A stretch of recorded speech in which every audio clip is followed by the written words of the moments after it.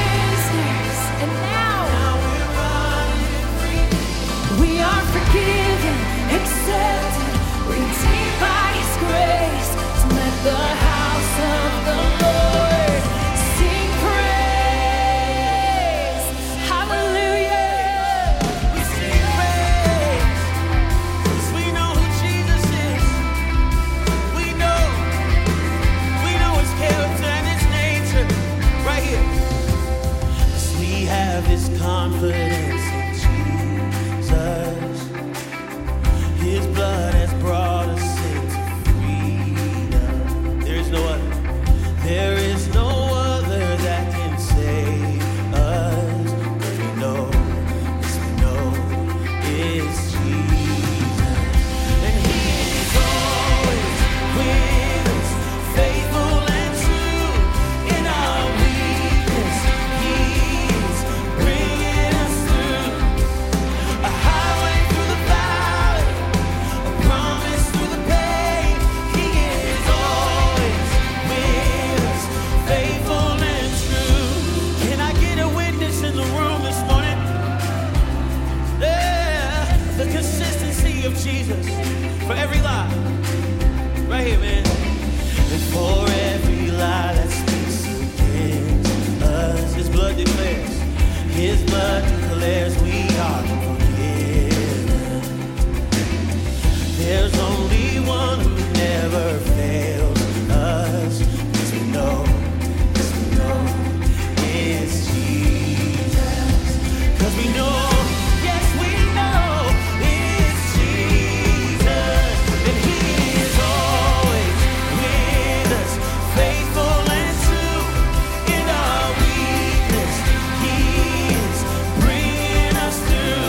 And He is the highway through the valley, a promise through the pain. He is always, yeah. Oh, New Life, can we lift our voices in the room and celebrate the nature of Jesus? Yeah. What could stand? Come on. And what could come against the love of Jesus? And who would dare stand in His way? Well, no. There is no power that can hold back Jesus. 'Cause He's here to save right here, right now. He's here. What could come against the love of Jesus? And who would dare stand in His way? And there is no power that can hold back Jesus. He's here to save. He's here to save. He's here to save. He's here to save. He is always, come on. In our weakness, in our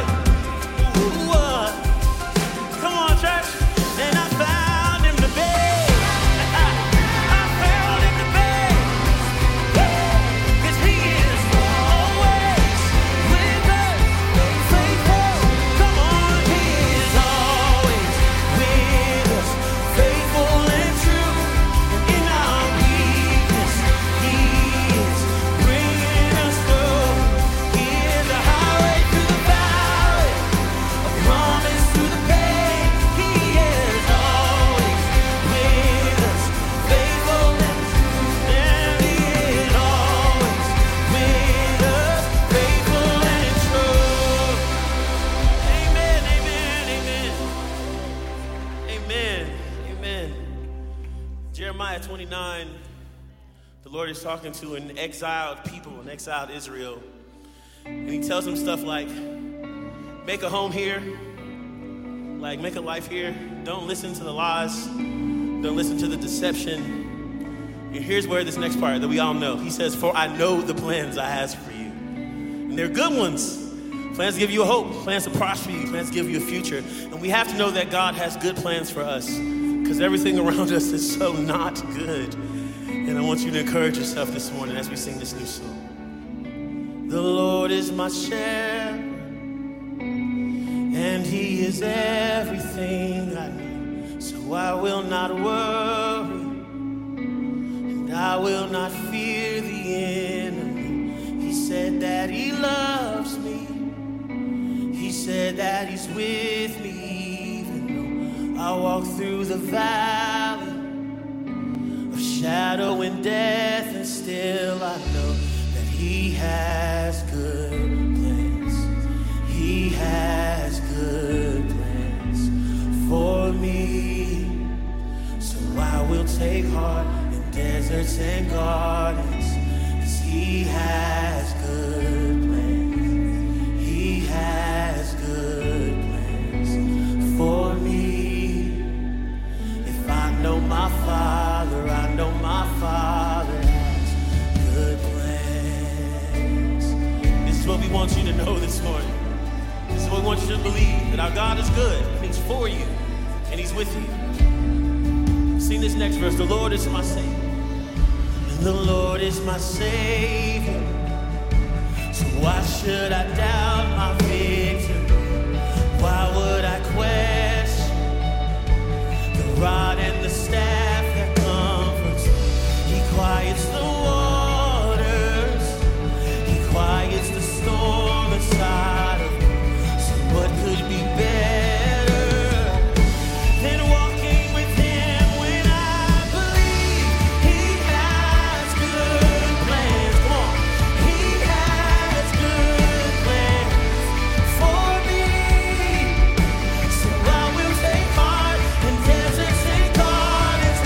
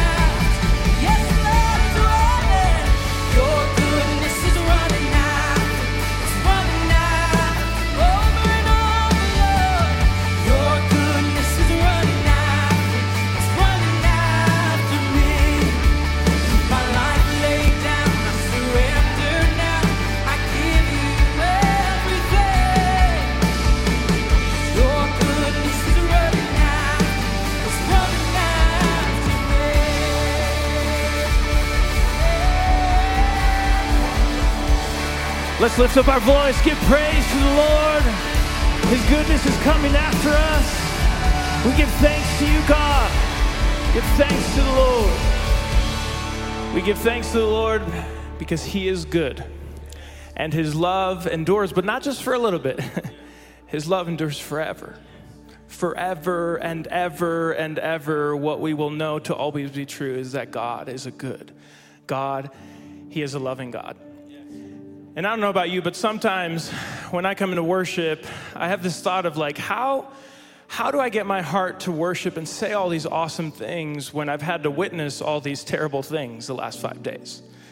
Like, how does the child of God continue to worship, continue to pray when the days are getting darker?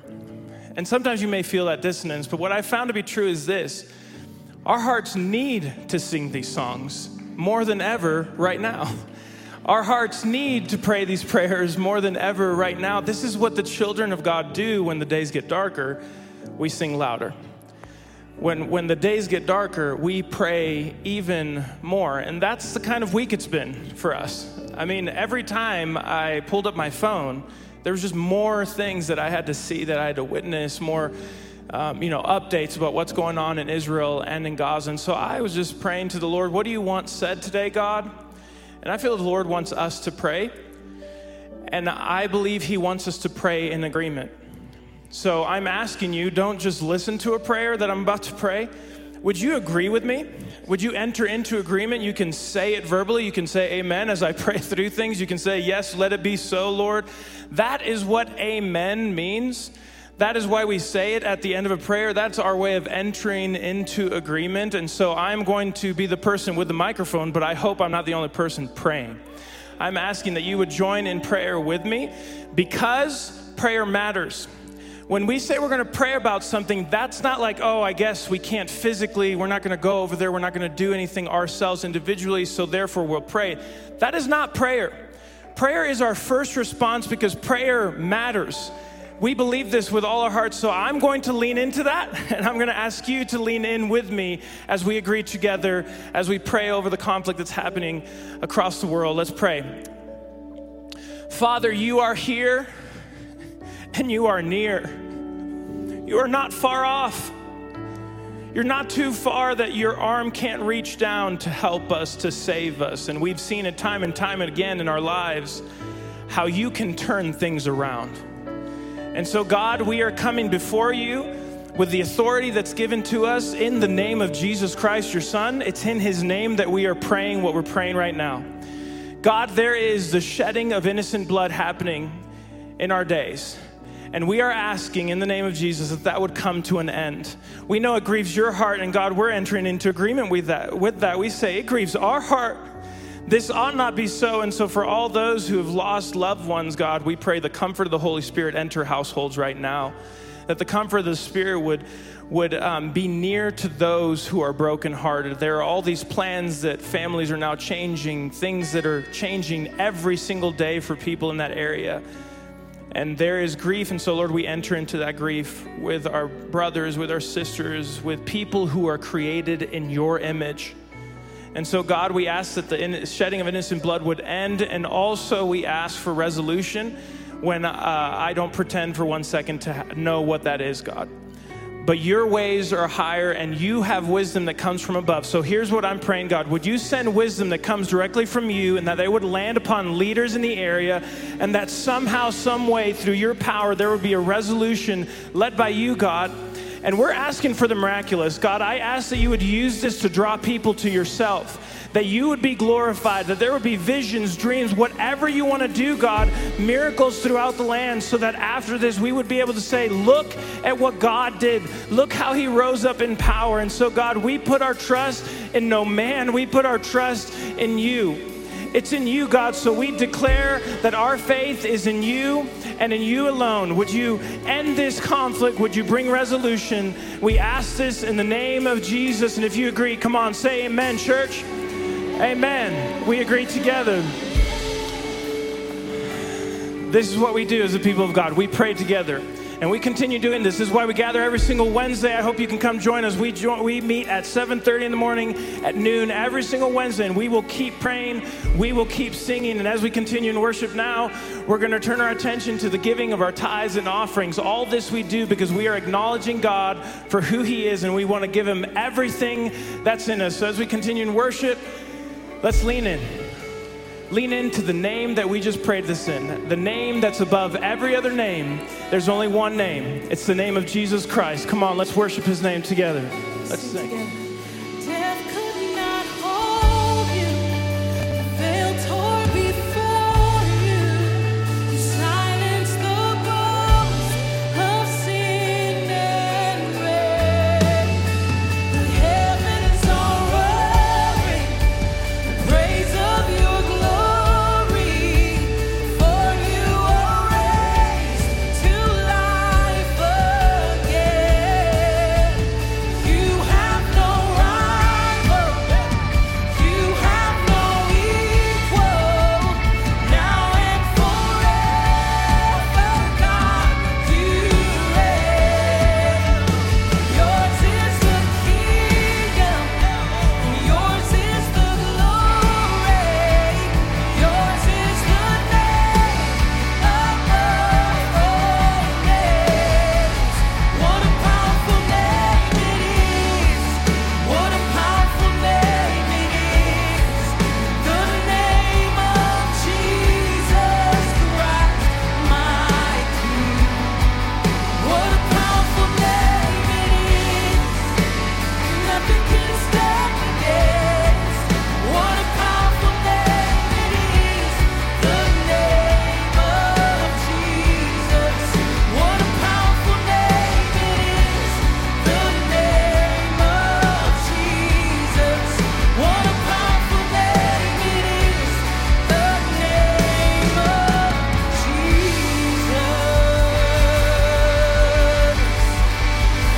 Hallelujah.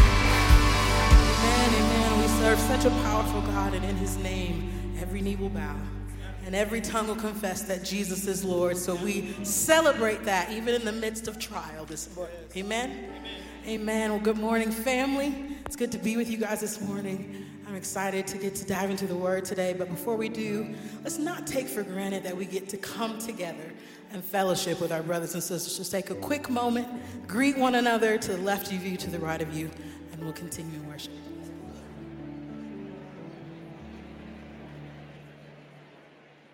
Good morning, New Life North. It's so good to see you. My name is Callie. Welcome to church this morning. Hey, my name is Briggs. If you're new here and you're wondering what ministries New Life Church offers, you can scan the QR code or click the link below. If you're watching on Facebook or YouTube, tell us where you're watching from. We'd love to say hello. Yes, now grab your Bible, grab a notebook, grab a pen. It's time to lean in for a powerful message.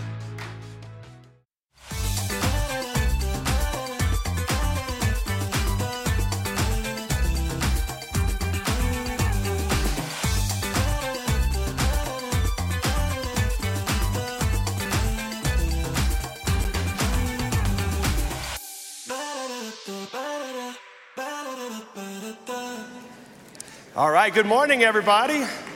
How are you? So good to see you. I came down with I think it was like the worst cold I've ever had last Saturday night. So I can tell you, this is kind of a funny story. Thursday night, I'm here. We have a volunteer gala, and I'm talking. And after I get through talking, this guy walks up to me and goes, "Hey, are you kind of struggling for breath? Your throat doesn't sound good." I said, "No, I feel great, 100%. I feel awesome." And the next morning I woke up and I was like, okay, that guy is a prophet. I need to find him.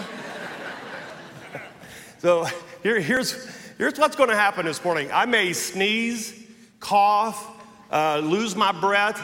All kinds of things are about to happen here. But I really I don't want to miss another Sunday. I want to preach this message because I think it's a timely message. And in fact, I don't always think that the devil's into all the details, but I do think there's been a spiritual battle against this message for me to bring it. So I woke up this morning and I said, if I pass out in a cold fever in front of the church, that's why I didn't come down and bless you with my presence during worship. I'm going to kind of keep my distance. I prayed over all the front seats here. Anointing of the Lord. You're not going to catch anything. And we got Blu-rays here killing all the germs. So anyway, I just really want to be with you today. I feel like this is a time in the world's history where the church needs to gather. And I want you to make these gatherings a priority. The Bible says, do not forsake the assembling of yourselves. And it says, especially when you see the day approaching. And I feel like we're in that season of time where all of creation is groaning right now. All of creation is moaning and groaning, eager for the return of Jesus. And we're living in these times. And so we've been in the book of 1 Kings, but for the next few weeks, I'm going to pivot. And I believe the Lord's given me a series of messages to prepare our church to pray and do spiritual battle. And I'm going to start with a message this morning that I'm calling Resisting the Roaring Lion. It's a message out of 1 Peter chapter 5. I want you to turn there with me today to 1 Peter chapter 5. If you brought your Bible, we're also going to be in the book of Matthew a few times this morning. And I want to remind you before I get into the message that a month from today, the first Sunday in December, will be a very special Sunday here at New Life Church. It's a legacy offering. It's going to happen in both of the morning services. You know this story. I've told it to you nonstop. 16 years ago, we were $26 million in debt. And really, we're under the bondage, the yoke of bondage, quite honestly, of that debt. $155,000 a month mortgage payments. We'll do that to a church. That's what that was 16 years ago. As of today, we're down to about $2 million of debt here at the North property. And I'm so grateful for that. But the elders and I have felt really a command of the Lord to put this before you. And I'm asking you to pray. And I really am asking something pretty bold. I'm asking for 100% participation. And in other words, here's what I'm saying. I believe all of us can do something. And so on that Sunday morning, there'll be big buckets down the front. Pam and I are already praying. Pam always has a bigger number than me. And so we always go with her number because she's more generous. But it's fun for us. And if you've never done this as a married couple, or maybe you're single, unmarried today, doesn't matter, but pray and just do what the Lord asks you to do. But that's going to happen on Sunday, December 3rd. And I declare in Jesus' name that we're going to be debt-free. And let me tell you why. I want our church to be at full strength to do the work that God's called us to do. And I think we're living in a time where our church needs to be full strength. All of our giving and all of our capacity, all of our generosity needs to be pointed toward the dark places of our planet, not to a bank. And I love our bankers, all the bankers in the house. I love you. God bless you. I hope you flourish and thrive. I hope you have the best year you've ever had. I just don't want to be a customer much longer. I want to deposit money there. I just don't want to borrow money there, okay? And so I want our church to be at full strength. And that's the reason I'm so passionate about getting us out of this debt. Are you in 1 Peter chapter 5? All right, go to the red letters, take a right. There you'll see 1 Peter chapter 5. 1 Peter, obviously written by the Apostle Peter, one of the most infamous of all the followers of Jesus. He walked with Jesus for 3+ years. He was there when Jesus healed the sick. He was there when Jesus was crucified. He's the one that pulled the sword and struck one of the guards' ears, and Jesus had to heal Malchus right there in the garden. He's also one of the most vocal of all of the disciples. He had a problem with his words. He had a tendency to speak before he thought. Anybody in the room with that tendency? No filter, no Holy Spirit filter. He just said whatever came to his mind. So when he starts talking in 1 Peter chapter 5, he's a much older man now. Thank God for age and experience, right? I mean, age and experience doesn't always equal wisdom. You can be an old fool or a young fool, but for whatever reason, Peter has become seasoned and wise in his words. And he's learned some valuable lessons. And he uses this illustration of 1 Peter chapter 5. We're going to read about 9 verses. Is that okay with you guys? He says, "To the elders among you I appeal as a fellow elder." a witness of Christ's sufferings and one who will also share in the glory to be revealed. So I want you to notice that even in 1 Peter, this is what, 20, 30 years after Jesus had died and been resurrected, he was already anticipating the return of Jesus. So for 2,000 years, every church, every group of believers has had an anticipation that Christ will return. And our creed, when we recite the Nicene Creed, we recite that passage, Christ will come again. Come on, say it with me. In glory to judge the living and the dead, and his kingdom will have no end. That's what we believe as a church. And if you're excited about that, say amen. Amen? I'm hopeful for that. Then he begins to give us very specific instructions. And listen to what he says about the congregation. It's almost like Peter was sitting here today talking to New Life Church. He says, be shepherds of God's flock that is under your care. He's talking to leaders of the church. He's talking to elders. He's talking to pastors and leaders of the church. He says, not because you must, but because you're willing, as God wants you to be, not greedy for money. Now listen, there's about 100 sins he could have pointed out there. He could have said all kinds of things there, but this is, again, 2,000 years ago, it was a problem. It's still a problem today, right? What's motivating us to do what we're doing? He said, listen, make sure that the motivations of your heart, the reason you do what you do, is pure, innocent, humble, godly.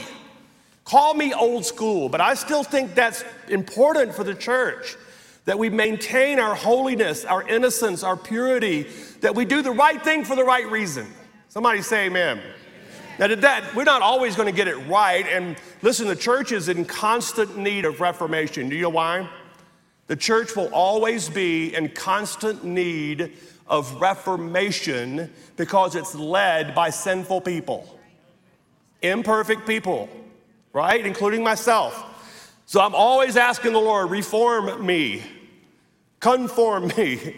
He says, not because you're not greedy for money, but eager to serve. In other words, waking up every day saying, Father in heaven, I don't know what you're going to ask me to do today, but the answer is yes. That's what it means to be eager to serve. He says, not lording it over those entrusted to you. In other words, not being difficult, not being manipulative. Don't be domineering in what you say and how you say it. He says, but be examples to the flock. Now, I'm going to stop there just for a moment. This is such a rich passage of Scripture, by the way. And I've read this passage of Scripture to myself hundreds of times in the last 16 years. So just a moment ago, I said to you, Pam and I are already praying about what we're going to give. You know why I said that? Because of this passage. I will never ask you to serve if Pam and I are not serving. I would never ask you to give sacrificially if Pam and I are not going to give sacrificially.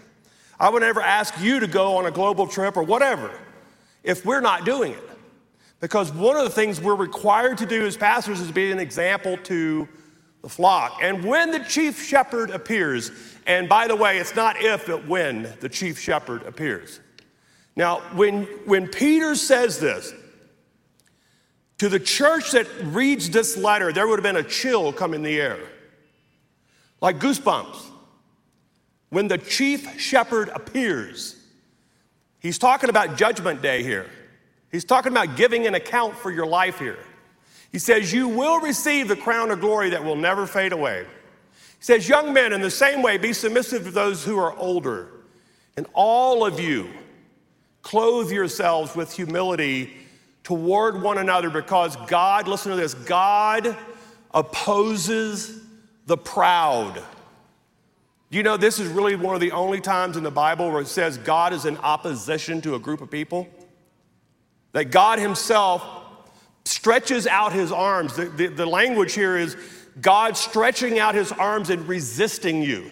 You know, like when somebody gets up in your personal space or gets a little close to you, you kind of have to put your arms like nudge them away. Like your dog starts licking your face, they get away, get away.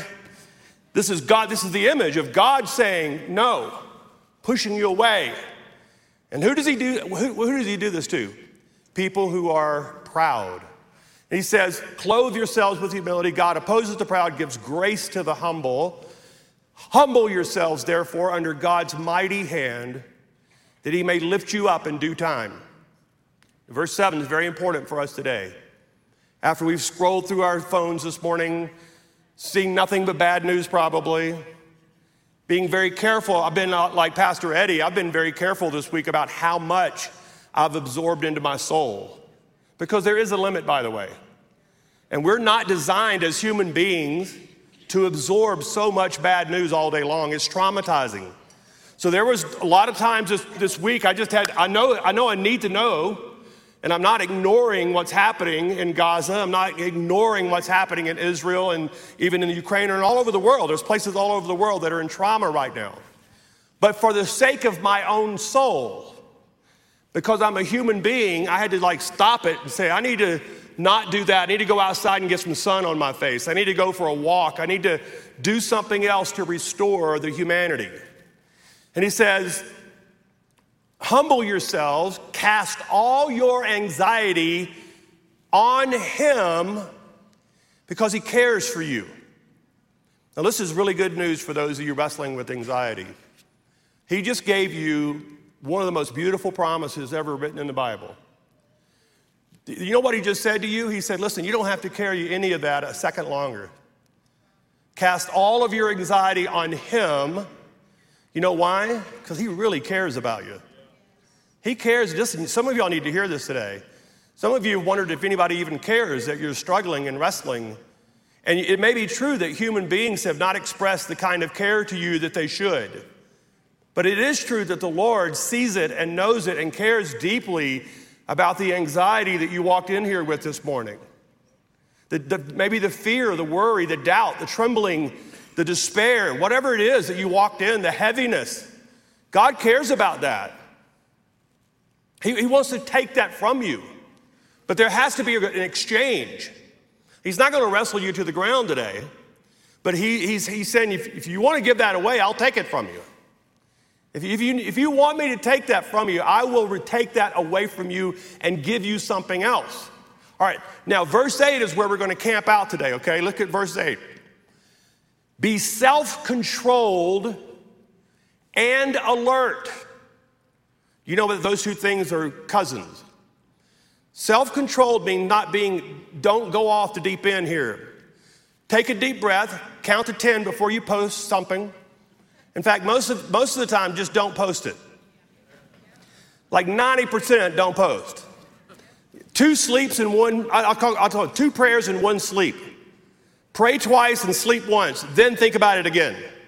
Pray twice, sleep good, and I guarantee you your opinion will probably change the next day.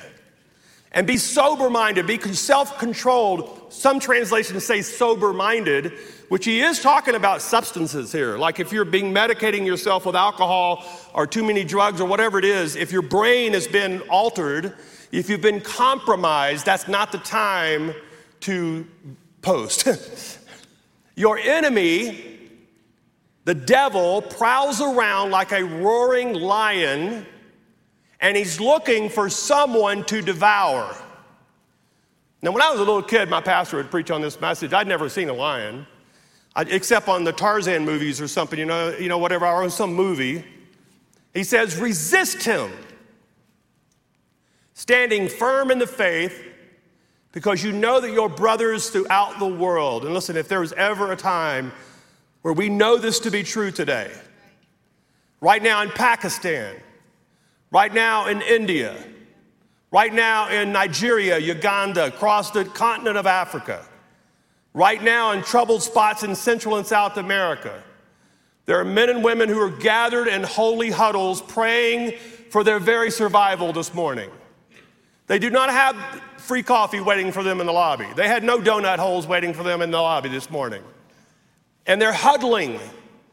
And they're praying. I have been in those meetings. I've been in those meetings all over the world. And I look at those believers and I said, how long are you going to be here today? They said, until we feel it's safe to go home. Sometimes those prayer meetings will last 3.5, 4 hours.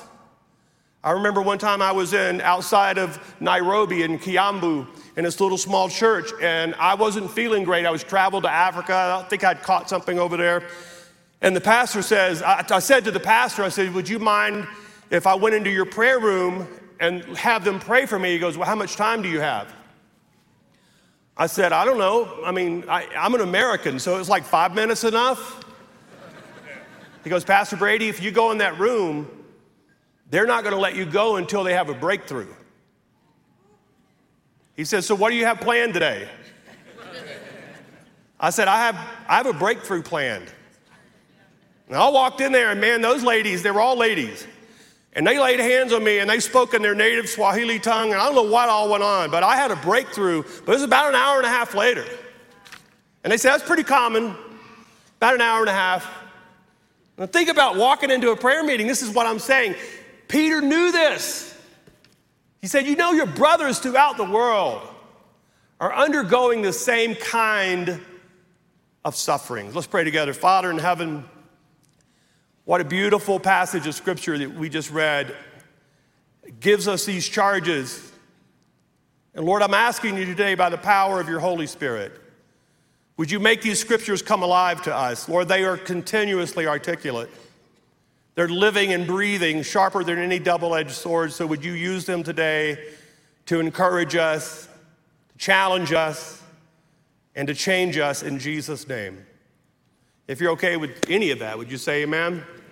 Now, let me make a couple of points here about this passage of scripture. I grew up, and I remember a lot of my pastors growing up would say, yeah, you know, there's a lion out there, but he doesn't have any teeth. I'm like, that's not exactly what Peter said. This is not a toothless lion. This lion described by Peter can devour us. And I can't think of a much worse death than being devoured by a lion. Those things are mean, and they're tough. And he was saying, listen, we have an enemy. New Life Church, if no one's ever told you this, it is my pastoral responsibility to tell you something today that's going to sound like bad news, but it's not. You have an enemy that wants to harm you. We have an enemy who wants to destroy your marriage. He wants to take your kids from you. He wants to trouble you. He wants you to be sick. And he wants that for you. He does not wish you well. That's the bad news. Let me give you some good news. The good news is that we don't have to wrestle or fight this lion. We just have to resist it. Because the battle has been won. Christ victorious came out of the tomb. That fight for your soul has been fought and won. Can somebody say amen? And that's why when we sing songs in this room and we talk about Jesus coming up out of the tomb, that's not because, hey, we like history, that's a fun historical fact. No, it's a reality for me today. The reason I'm going to stand here and preach with my voice barely alive is because Christ is victorious in me today. The resurrection gives me power. I'm a man of the resurrection. The same Spirit who raised Christ from the dead is in me today, is in you today. In a borrowed tomb, Jesus laid there alone and lifeless. And the Spirit came, and up from the grave, he rose again. That's what's available to me today. That's what's breathing in me today, and for you today, if you want it. That's why this morning, about 5:45, when I woke up, I said, Lord, you know what I'm going to ask. Come, Holy Spirit. Fill me today, Holy Spirit. And I have an extra hour today, so I thought I'd just preach about an extra hour. Is that okay? I mean, we got it on the calendar.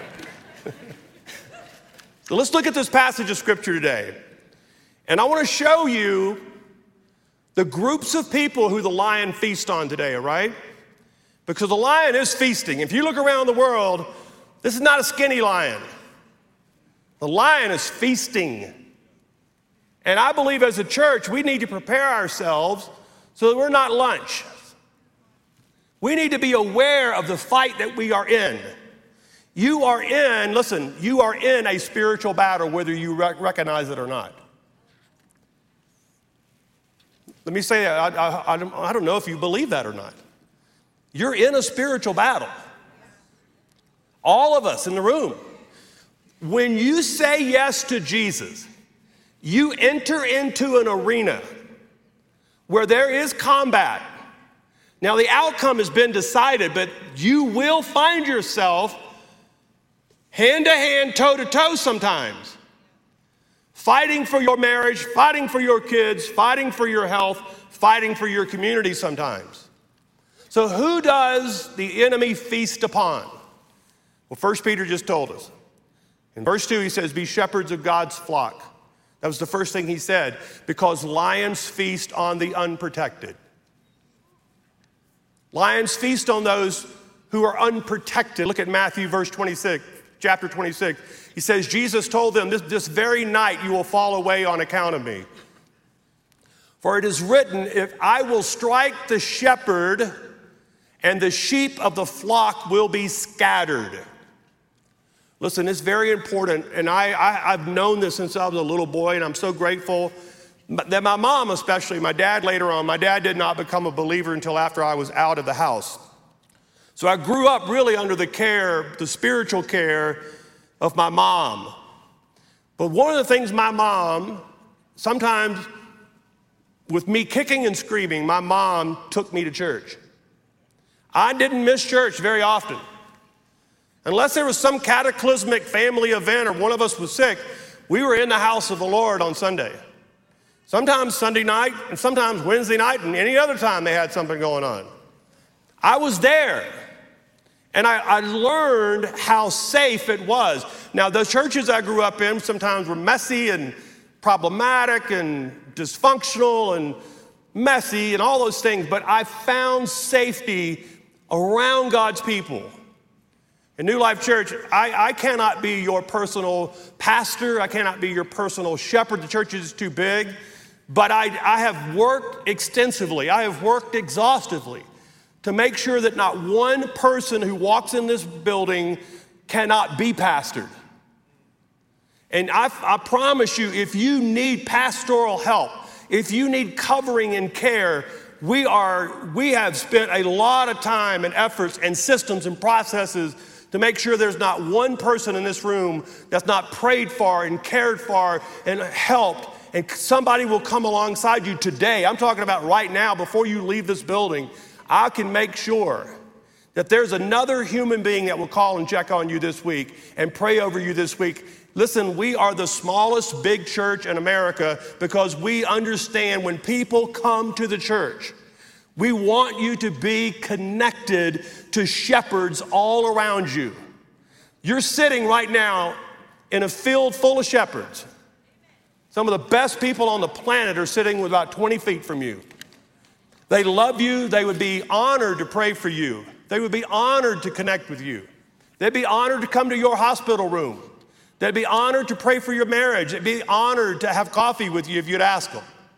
This is the church of my dreams, is a church where people can come and find a holy connection, a holy relationship, someone who knows your name, someone who loves you, cares about you, because the lion feasts on the unprotected.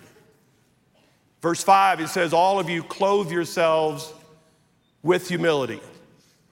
The second group of people that the lions are feasting on is the proud. People who don't know how to ask for help or won't ask for help. And see, these two things run concurrent, right? Like, Pastor Brady, I don't want anybody helping me. Well, good luck with that. I need help. And the first step to getting help is admitting you need help. I mean, even this week on Thursday or Friday, I said, Pastor Eddie, I hope you have a hot one because I might need help on Sunday.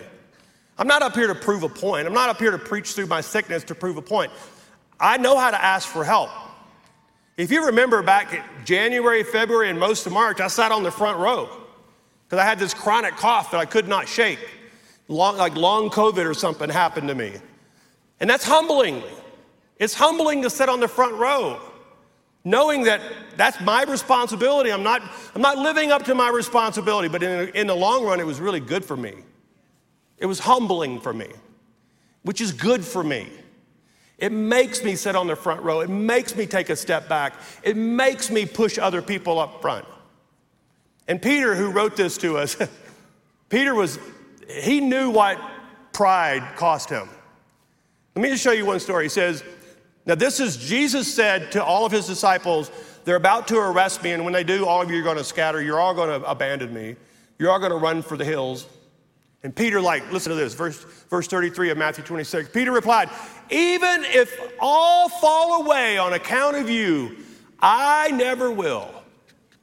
These other cowards may run, but I'm not. I tell you the truth, Jesus answered, this very night before the rooster crows, you will disown me 3 times. Now that's exactly what happened. Jesus looked over at Peter as he was being arrested, about to be beaten. Peter's gone, takes off. And in John 13, when Jesus tries to wash Peter's feet, he says to him, you'll never wash my feet. There was such pride built up into Peter. So when Peter writes this and says, listen, God opposes the proud.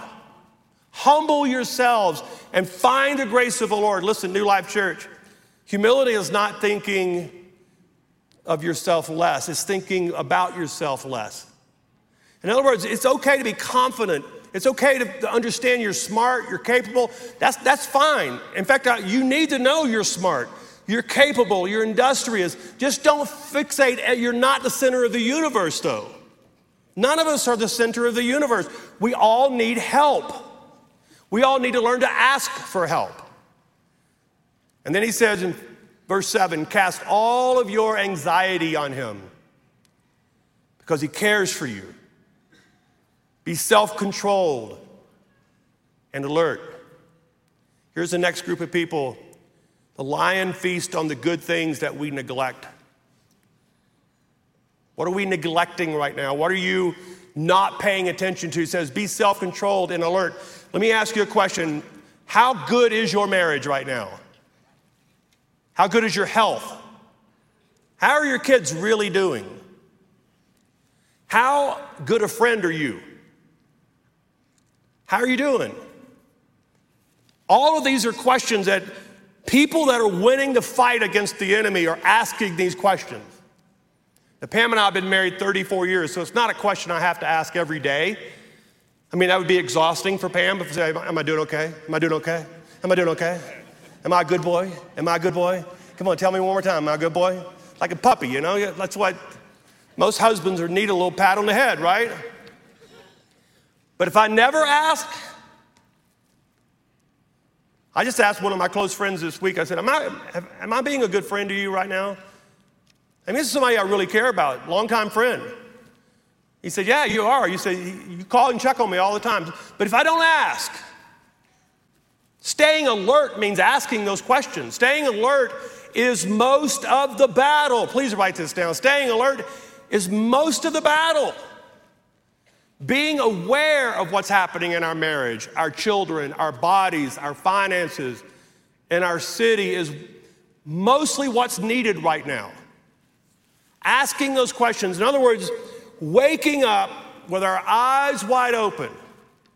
You've heard me pray this prayer on the stage many, many times. I'll pray it again over us in just a moment. But I'll say, Father in heaven, give us eyes to see. Give us ears to hear. Give us a heart to believe, a mind to understand. Why am I praying that prayer? Because it's being alert. It keeps me on alert. And if I'm alert, I can resist. You see, I know when something's troubling Abram and Callie because I'm asking them. Now, they're 25 and 23 years old. They're adults. I had time with Abram last night. I said, tell me what's going on. I'm asking penetrating questions. Why? Not because I'm trying to be meddlesome, and I'm not trying to be controlling. I'm not trying to be nosy. I'm trying to be alert. And there's a huge difference, right? How are you doing? How can I help you? How can I pray for you? Where is the enemy getting ground on you right now? How can I come alongside you in this moment of fighting, this moment of battle? Because look at verse 9, he says, resist him, standing firm in the faith. All right, let me ask you I'm about to get really practical here, okay? How do we resist?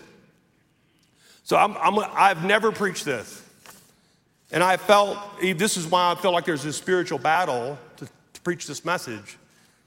Is I wrote down three things and I began to look back on 29 years of pastoral ministry that I've been in, and I'm in a constant fight. I understand the fight. I know there's a fight.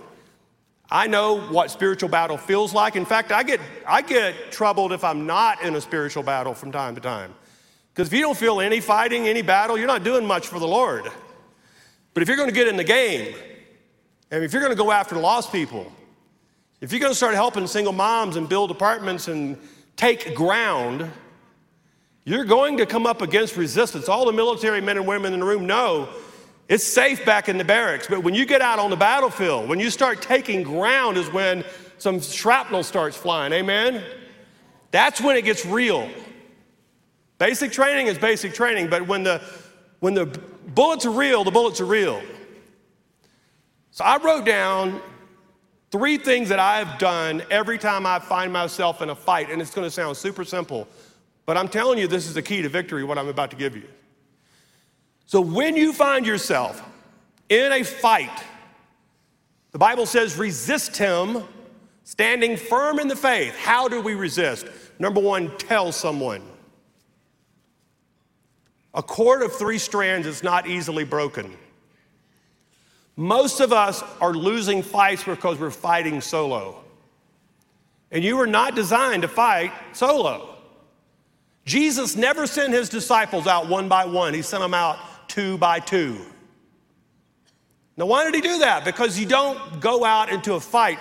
Every battalion commander, every commanding officer in this room would tell you, I'm not going to send people out by themselves. We go out in squads. We go out in platoons. Why? Because there is strength together. And I'm just asking you, if you're in a battle today, here's what surprises me. And I'm not barking at you today, okay? I'm not clapping at you. I'm just telling you, at the end of the service, when I say, hey, we have some seasoned people here that love Jesus and can pray the paint off the wall. If you're here today and you need prayer, we are here to pray for you. I'm shocked that there's not a line 20 deep for every one of those people. There should be a line, there should be 20 people waiting for every person down here praying. Why? Because you're walking out of here ill-equipped to fight your battle if you walk out of here without telling someone. Tell someone that you are in a fight. That's why we have hundreds of small groups here. Hundreds of them. That's why when I say, hey, we got a section party, that's not to go eat casserole. Section parties are for you to sit down and talk. Tell somebody. And invite someone into your life. And then once you tell somebody, pray together. This is so simple to me, but listen, when I'm in the fight of my life, and I've been in 1,000 dog fights, I know who to call. I know there's about 6 people, 7 people. I immediately get on the phone or I go to them and say, hey, I'm going to tell you something that's happening right now. And I just need to tell you. And invariably, 99% of the time before that phone call ends, that person said, let me pray for you right now. And they'll say, in Jesus' name, Brady, I pray wisdom. Here's normally how the prayer goes. I pray wisdom over Brady.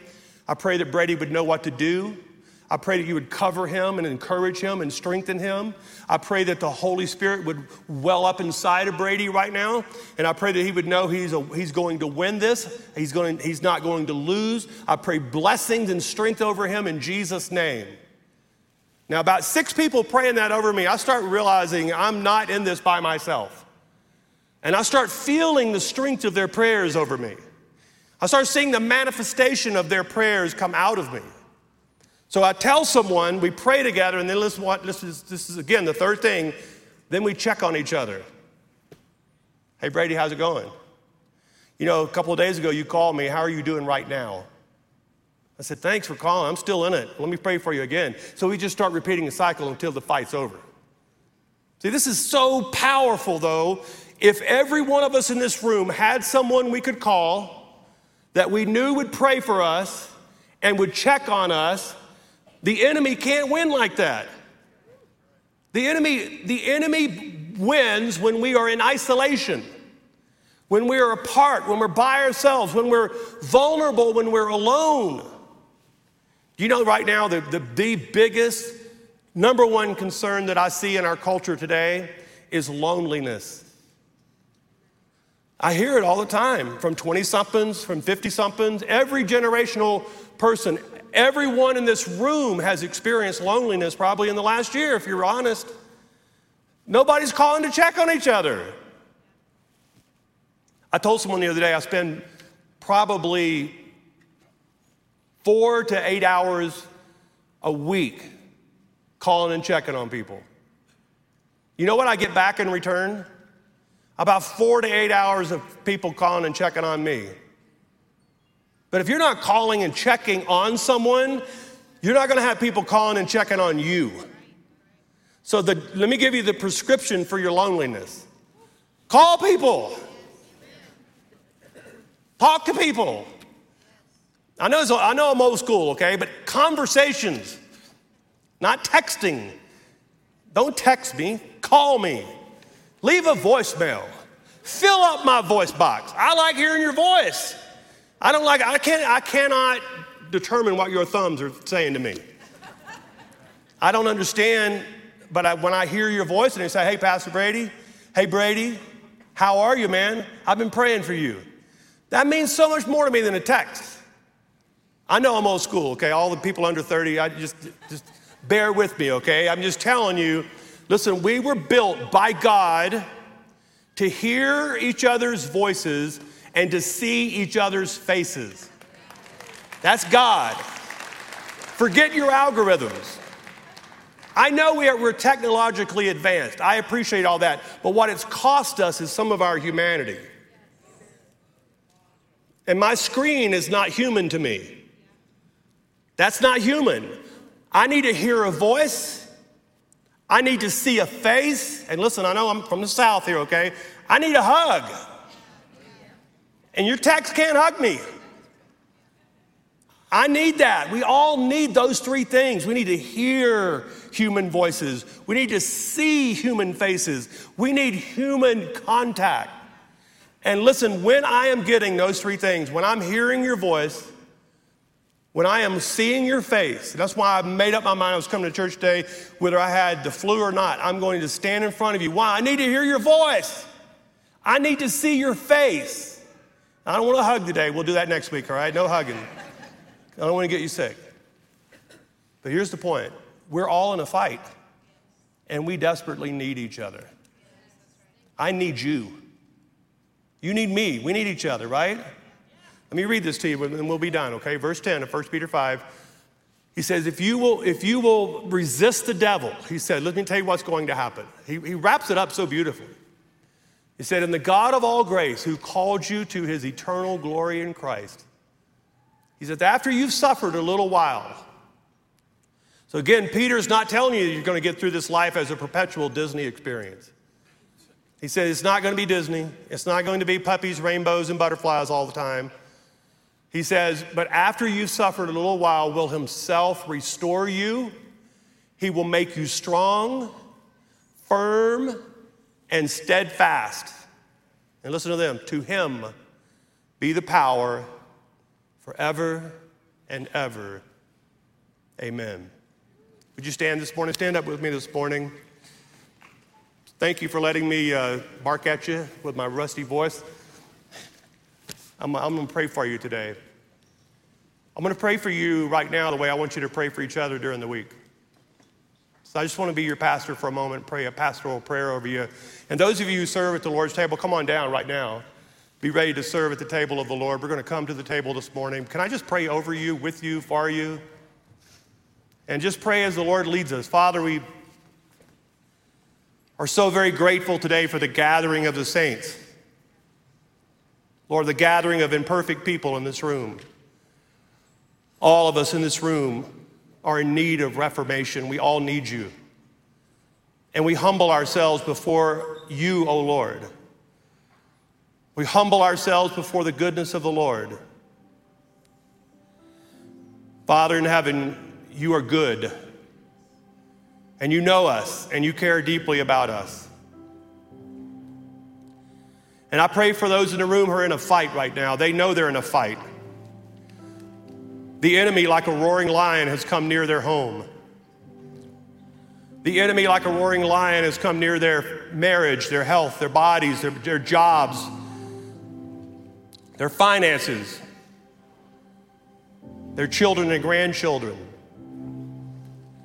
Lord, the enemy, like a roaring lion, has come against Israel and into Gaza. We see that.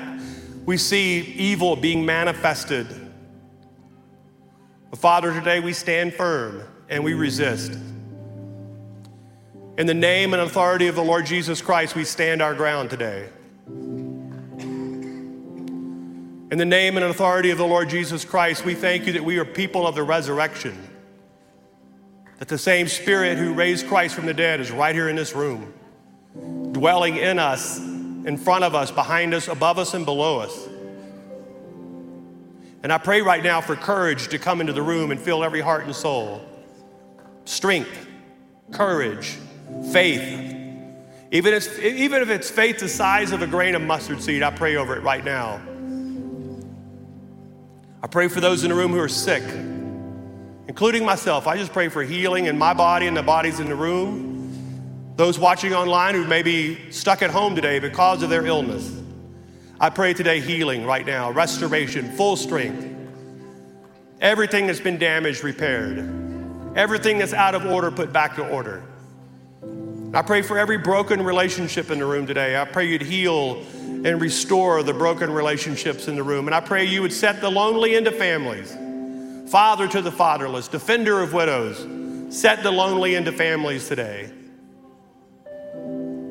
And I pray all this in the name of the Father and the Son and the Holy Spirit. Amen and amen. We're going to come to the table of the Lord. The ushers are going to give you instructions. The way we do it is just going to walk out of your seat, come and take the cup and the bread, go back to your seat. We're going to worship for a few minutes. And then Pastor Eddie's going to come and lead you to the table of the Lord. If you're not able to walk down, just have someone around you bring you one back.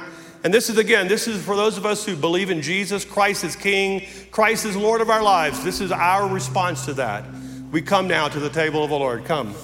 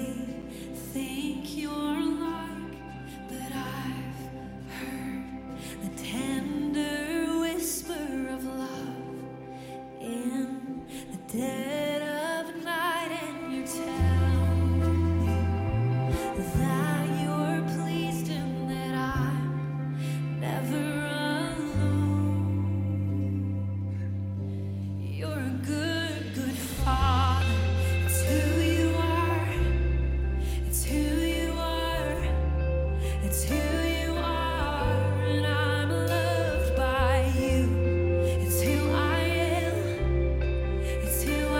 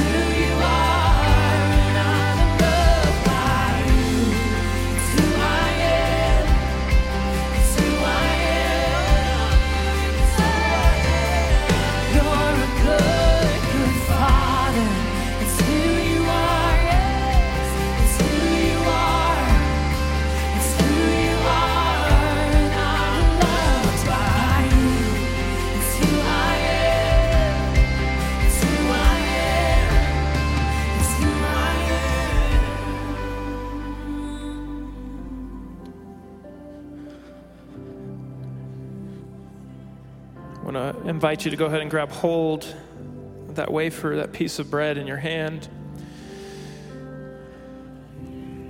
There was a sentence Pastor Brady just spoke that I want to make sure you didn't miss it. As we were talking about this lion who seeks to devour, he said, but the outcome's already been determined. That was determined by the work of Jesus Christ on the cross, through the giving of his body and the shedding of his blood. And so this is what we remember today, that everything we do to resist, it doesn't end in our defeat, no matter what, because the end has already been determined, and at the end of time, that lion will not be sitting on any throne. There will only be the Lion of Judah on his throne, because he came and he gave his life to save us. So today, as part of our worship, we remember the body of Christ was given for us. And it was on the night that he was betrayed that he broke this bread. And he said, this is my body given for you. And so now we remember the body of Christ together.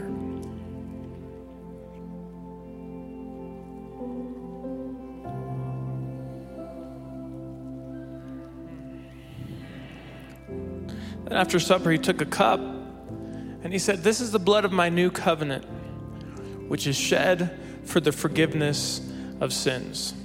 As often as you drink it, do this in remembrance of me. We drink together.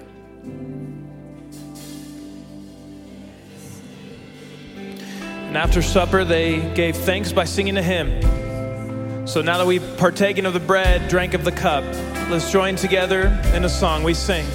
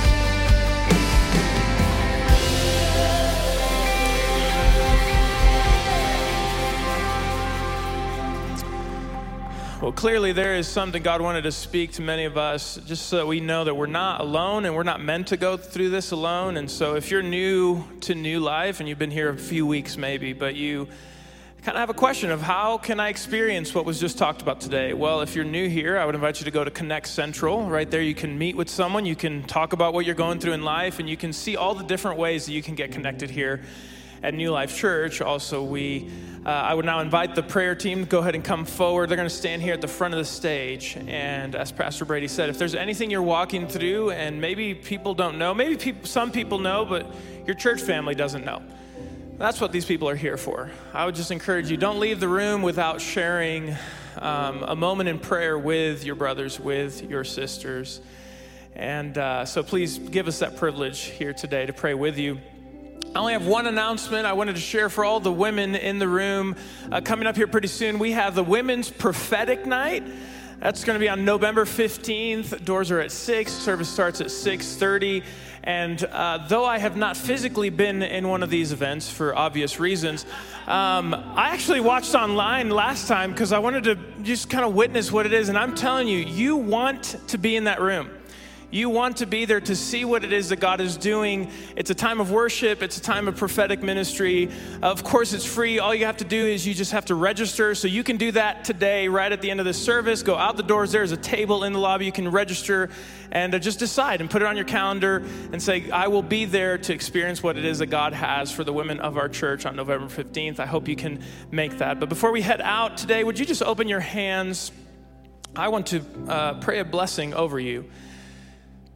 So may you go today, brothers and sisters in our Lord Jesus Christ. May you walk out of this room today knowing that you're not alone, knowing that you were never meant to feel alone. And so I pray through the power of the Holy Spirit that you would sense more and more how you aren't alone. God has provided himself. He will give himself to guide you, and you can walk in his Spirit. But not just that, God has given you a church. And so I pray for supernatural encounters of the comfort of the Spirit through people. I pray for words of encouragement to come upon your life this week through people. And may this happen only in the way that God can do. And I pray this in his name, in the name of Jesus Christ, I pray this. Amen and amen. So good worshiping with you. We'll see you next week.